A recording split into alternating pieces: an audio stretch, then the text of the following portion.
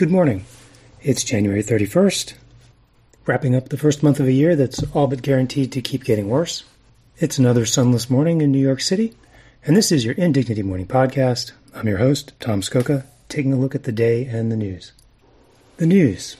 What is the news? The news is what they put in the newspaper. That's why they call it a newspaper. The lead news story in today's New York Times is Crisis on Border Dashes Biden Immigration Hopes. What is the crisis on border, aka the border crisis? Is it a physically observable object? The rest of the top of the front page is occupied by a color photograph with the caption, French farmers keep up protests.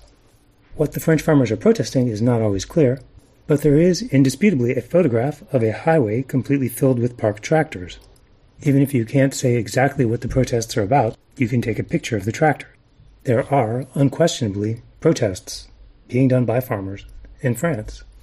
Is there a photograph of the border crisis? There are 3 pictures on the inside of the paper.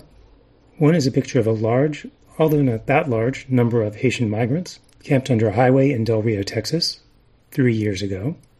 One is a photograph of President Joe Biden walking up the steps of what's presumably Air Force One, with his head bowed a little bit, captioned, Many voters say they lack confidence that President Biden can effectively address the migrant crisis.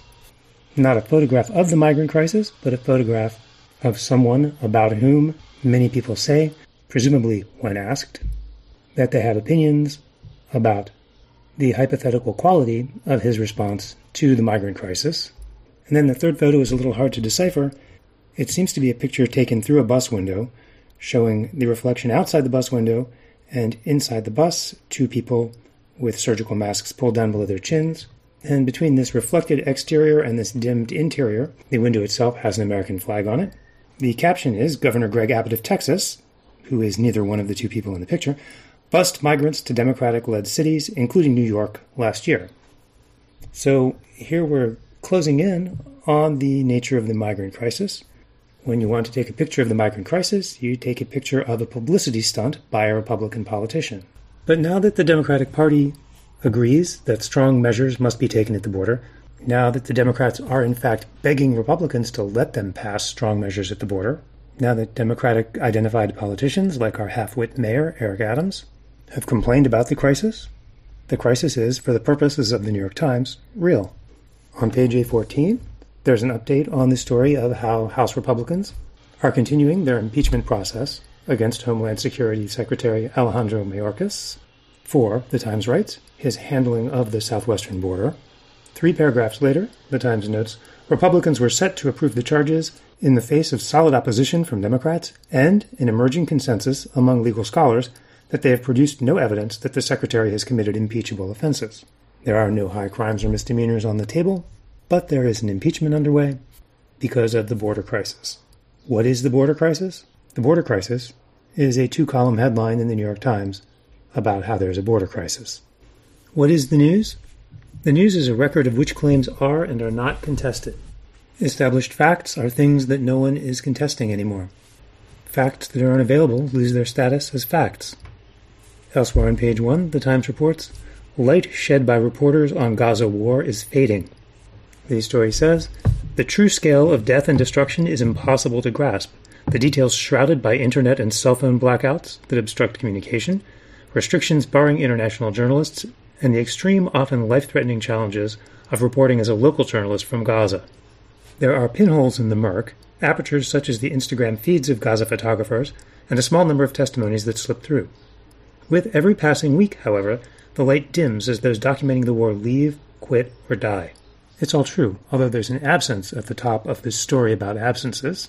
The journalists in Gaza are not just dying, after all. But as the story works its way around to saying after the jump, they're being killed by Israeli airstrikes. Likewise, the internet and cell phone blackouts and the restrictions on international journalists are not freestanding conditions in the world. They are policy choices being made by Israel as it does the killing in Gaza. One way to contest facts and keep them from being entered into the ledger of the news is to make it impossible, by force, for anyone to record those facts. But you can also just contest the facts. Down at the bottom of page A17 is a story, Ohio considers adding nitrogen hypoxia for executions. about how the state of Ohio, struggling with the persistent unattractiveness and untidiness of killing people by lethal injection, hopes to follow Alabama's lead in suffocating someone to death with nitrogen instead. Alabama's Attorney General, Steve Marshall, the story says, called it a textbook execution and suggested it could provide an example for other states. Alabama has done it, and now so can you, he said. Next paragraph. But critics continued to question its application, noting that descriptions from several witnesses were at odds with the state's contention before the execution that the use of nitrogen gas would ensure unconsciousness in seconds. Here's how you push back until a fact loses its power as a fact. The objection to the description of Alabama's suffocation as a textbook execution gets attributed to critics, people taking the opposite side of a contested issue, rather than to the witnesses, the several witnesses, who reported what they actually saw. Those details, the first-hand accounts of how the person being suffocated gasped and shook, and for how long, don't make the story, except as second-order claims in the abstract about how different people saw the killing different ways. That is the news. Thank you for listening. Please subscribe to Indignity to keep us going. And if all goes well, we will talk again tomorrow.